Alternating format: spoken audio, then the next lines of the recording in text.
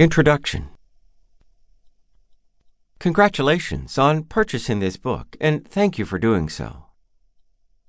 Most of us have encountered the idea of restricting food for dietary reasons, health concerns, or to alter one's physical appearance.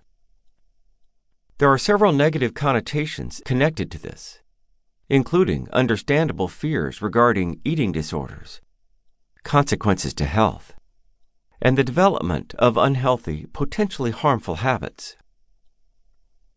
But what if restricted eating and fasting were not entirely so bad? What if food restriction could help fight cancer?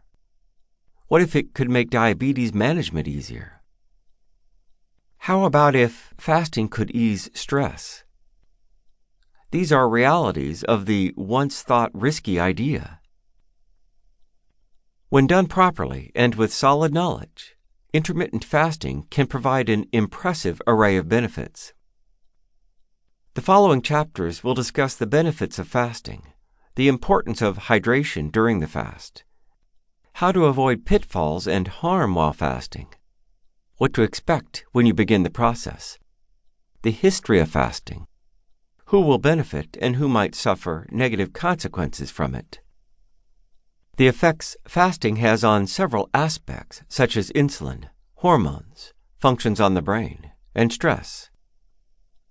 This book will also address cravings, extended fasting, the pros, cons, and dangers, and what can, in fact, be eaten during your fast. Using this book as a helpful guide, you can learn how to go about fasting in a way that is healthy and non-destructive, and can potentially greatly improve your health and overall life quality, as well as longevity. It is possible for you to live longer, feel better, and live better with the knowledge found in the following chapters. There are plenty of books on this subject on the market. Thanks again for choosing this one.